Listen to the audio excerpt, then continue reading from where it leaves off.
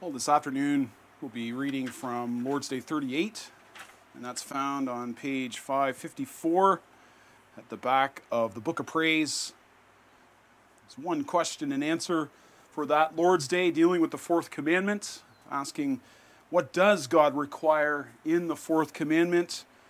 And it answers in this way: first, that the ministry of the gospel in the schools be maintained, and that especially on the day of rest, I diligently attend the church of God to hear God's word, to use the sacraments, to call publicly upon the Lord, and to give Christian offerings for the poor. Second, that all the days of my life I rest from my evil works. Let the Lord work in me through his Holy Spirit, and so begin in this life the eternal Sabbath.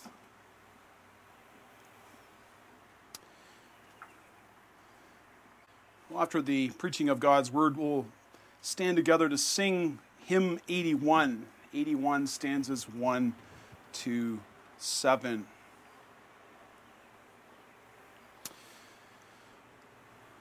Our text and focus will be especially on Luke 13, but seeing that in connection with the Catechism and what it says with regard to the Lord's Day. Dear congregation of our Lord Jesus Christ, Jesus came to heal.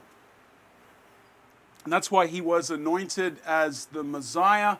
As we read in Luke 4, for example, it says there that he came to proclaim good news to the poor, liberty to the captives, recovery of sight to the blind, to set at liberty those who are oppressed, to proclaim the year of the Lord's favor. But not everyone liked the healing, or loved actually, the healing of Christ's miracles, or miracles of nature, his healing miracles. They didn't like that, especially when it happened on the wrong day of the week. You know, the Dutch language has a way of expressing that. If anything is considered questionable to do on the Lord's Day, one might object with the words op zondag. As if to say, why are you doing that on Sunday? It's the Lord's Day. My father-in-law wasn't Dutch himself. He was Scots-Irish. He didn't know a lick of the Dutch language himself. And yet, being in a Dutch Reformed church, one phrase that he caught and knew very well was this one, op zondag. And he would often quote those words because he knew what they meant. And if you knew him a bit, you know that he was doing that a little bit tongue-in-cheek. Well, in a similar way, the ruler of the synagogue objected to Christ healing on the Sabbath day, the seventh day. Healing on that day? Well, that's forbidden according to the Jewish rules. Everyone knows that.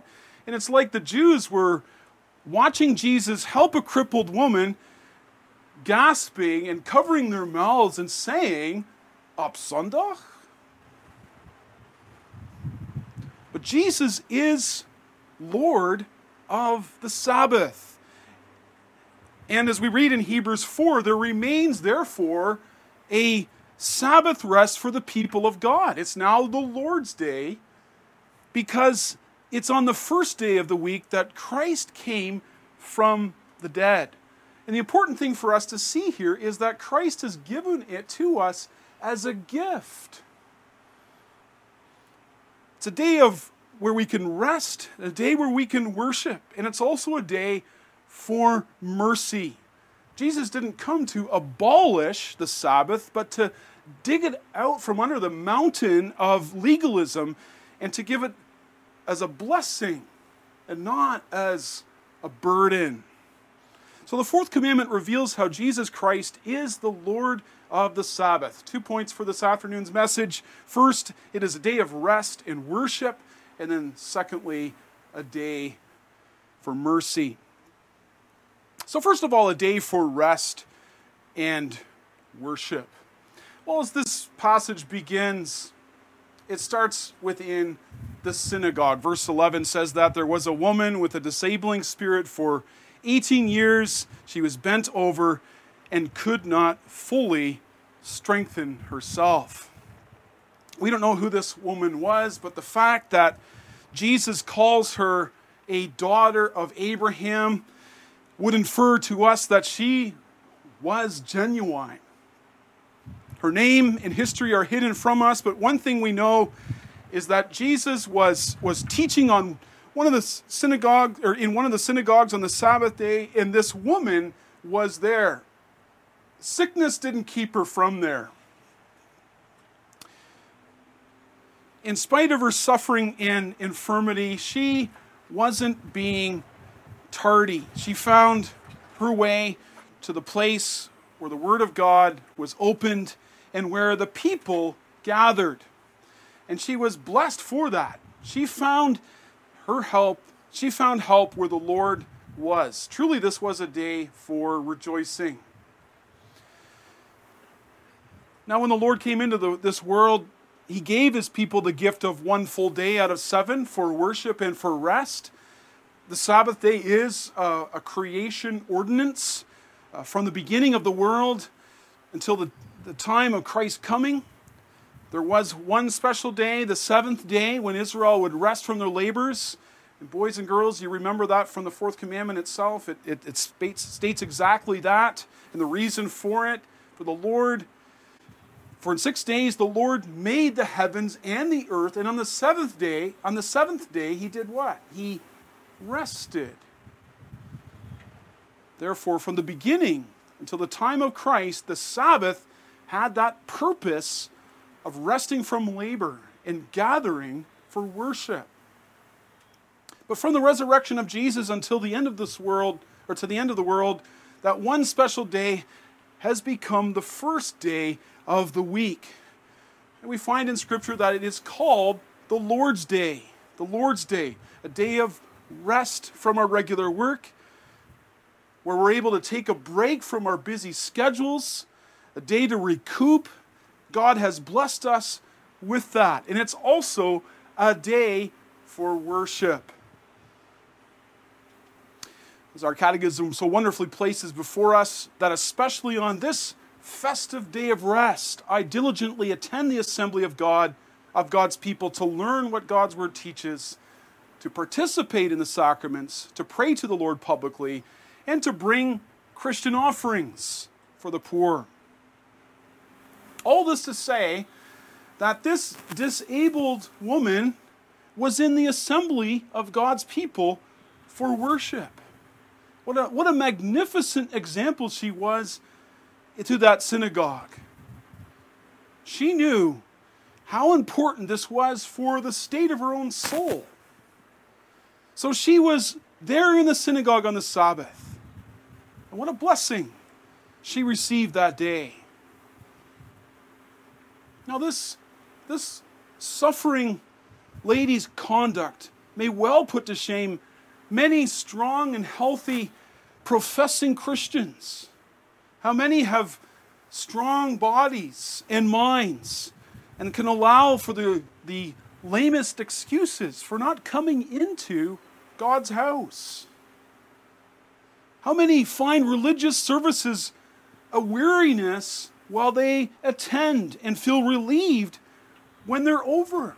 You know, there's not that spirit of David who said, I was glad when they said to me, let us go into the house of the Lord.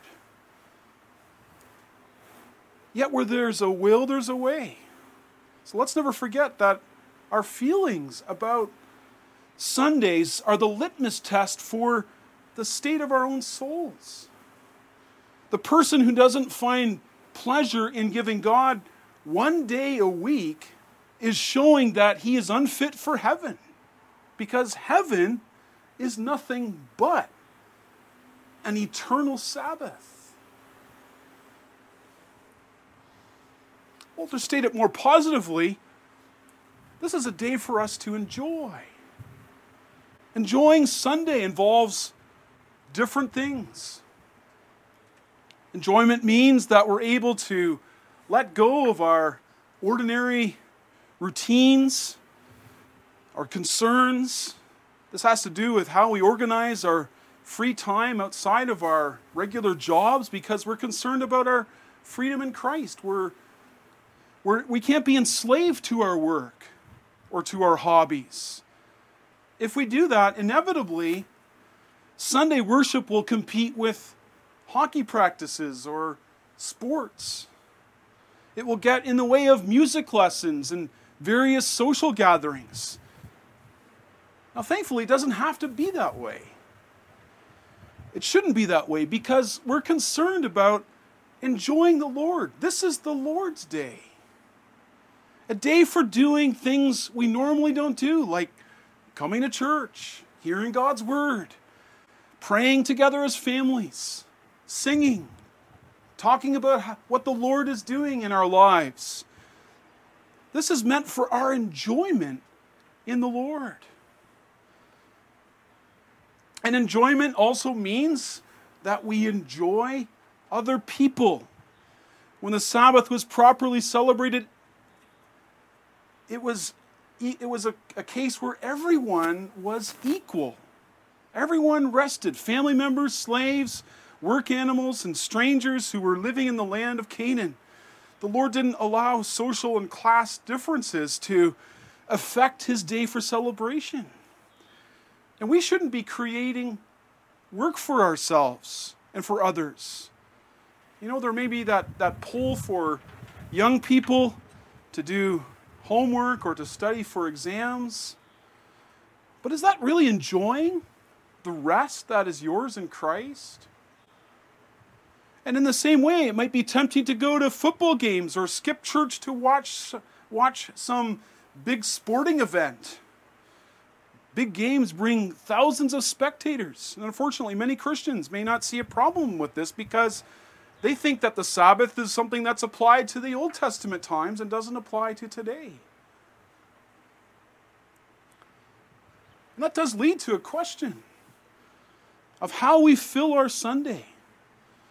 How do we spend the day? You know, do we become like the Pharisees and invent different rules?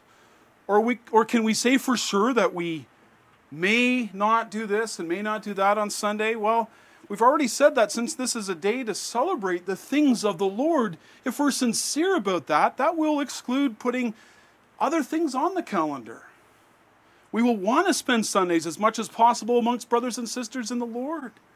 Sunday is a feast day that keeps us away from the company of those who don't celebrate the feast with us. And that's why it should almost come automatically that we don't want to celebrate the Lord's Day by not mingling with those at the football stadium or at the shopping mall. Because by acting that way, we're not separating ourselves from the world.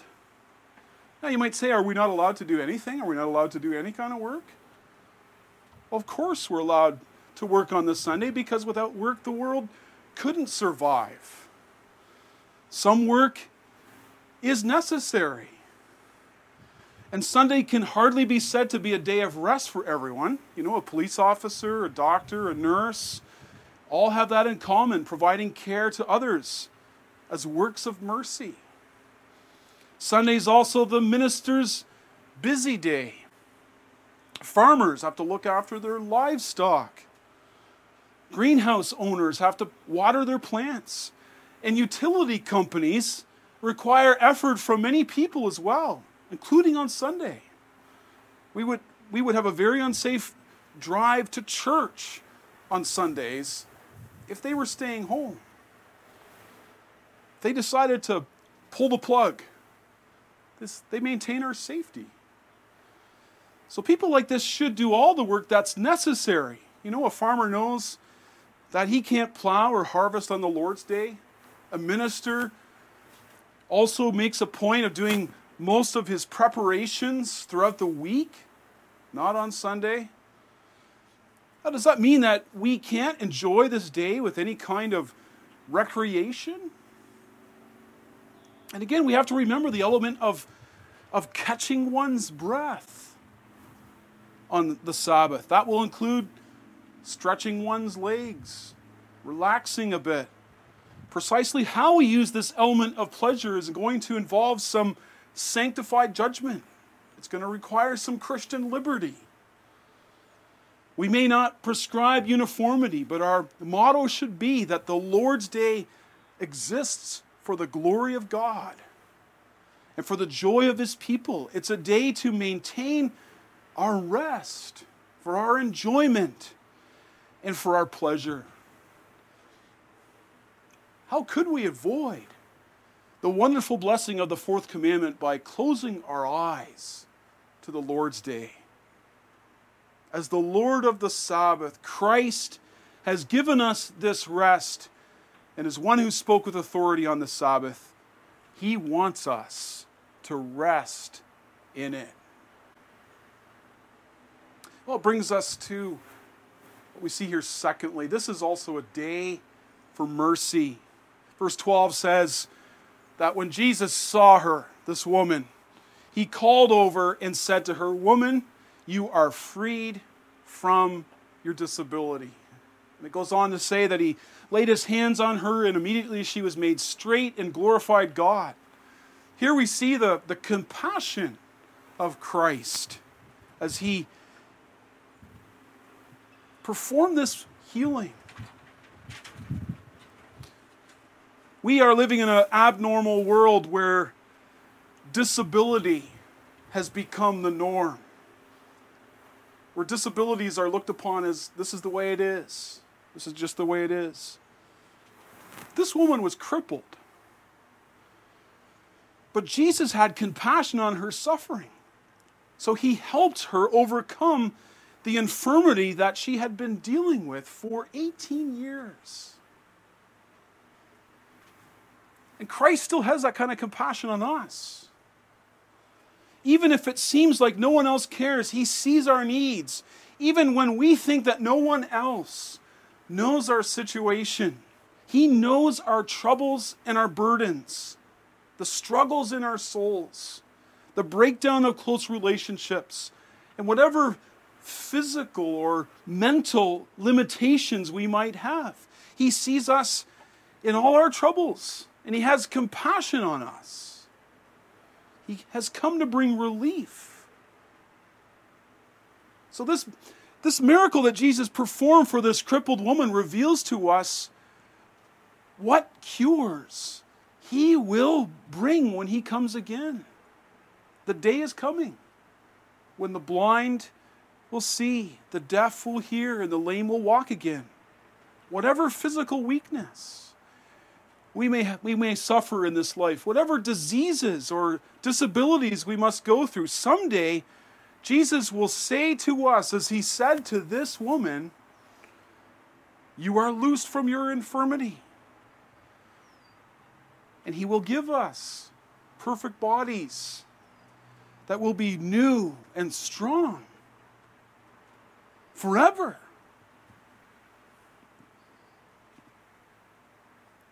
That's why it's so sad, so shocking, that this was met with stern criticism. The ruler of the synagogue was indignant, for He had healed on the Sabbath day.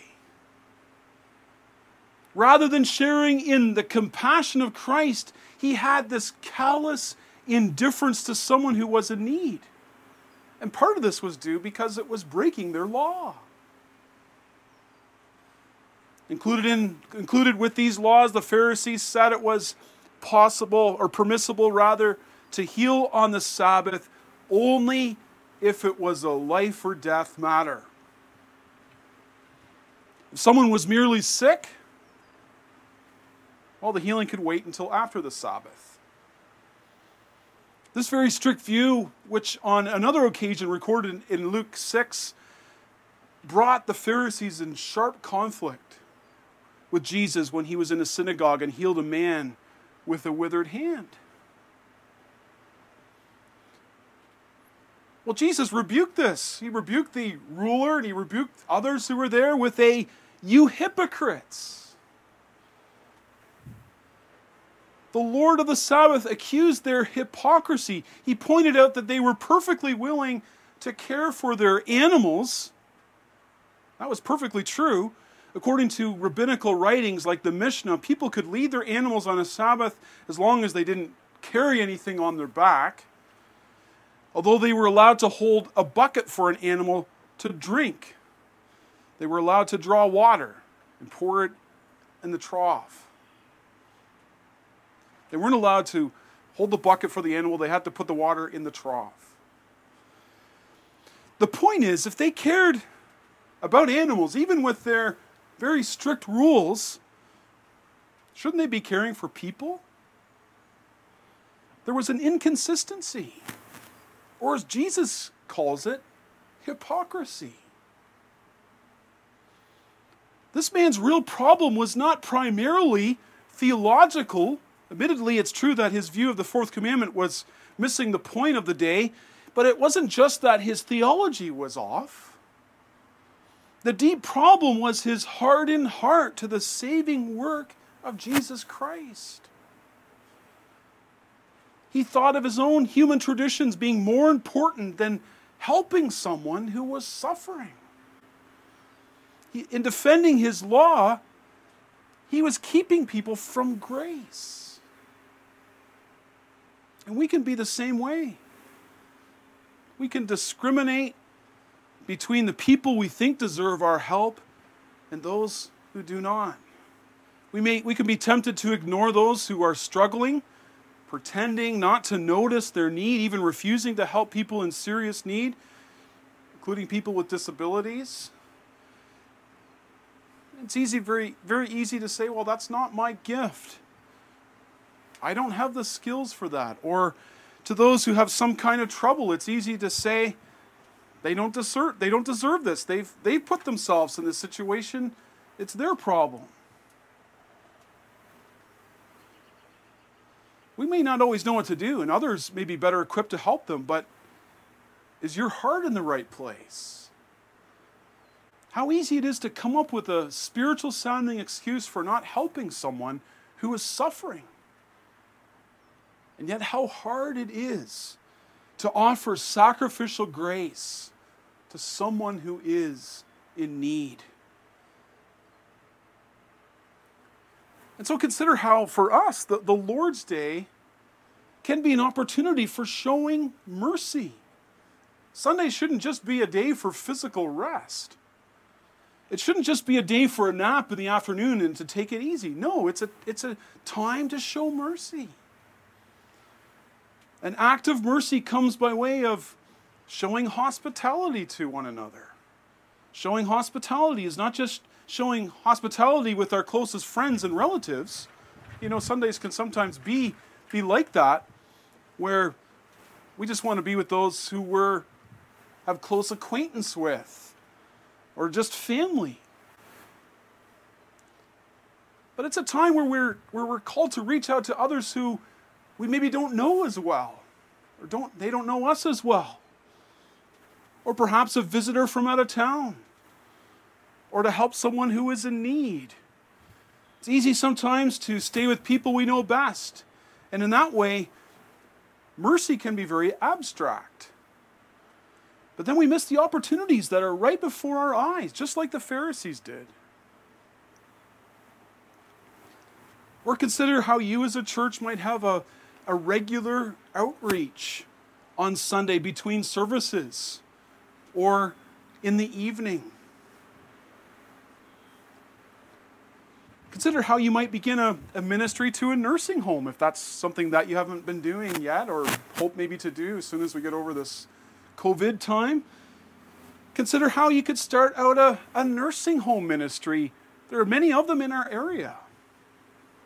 Or consider how you might use your Sunday morning to visit a shut-in, or perhaps have a home Bible study for neighbors who would not come to church but who might meet in your home to meet you and other Christians. Perhaps the Lord is calling you today to rethink your Sunday because He wants you to find your joy and your rest in Him. This isn't just to be a day of rest and worship. It is to be a day for mercy, for showing mercy. Dr. Pipa, the president of my alma mater, Greenville Seminary, had a challenge. He stated, everything we do on the Lord's Day should be measured by the question, does this promote the purpose of the day? Does this promote the purpose of the day? How about you? Do you make the Lord's Day a delight? Are you using this day to be renewed inwardly and spiritually? This isn't merely to be a family day. This is not just a time where we rest from our daily work. No, we're to put ourselves under the means of grace in the midst of God's people and in the presence of the Lord Jesus Christ. For Christ is the Lord of the Sabbath. Amen.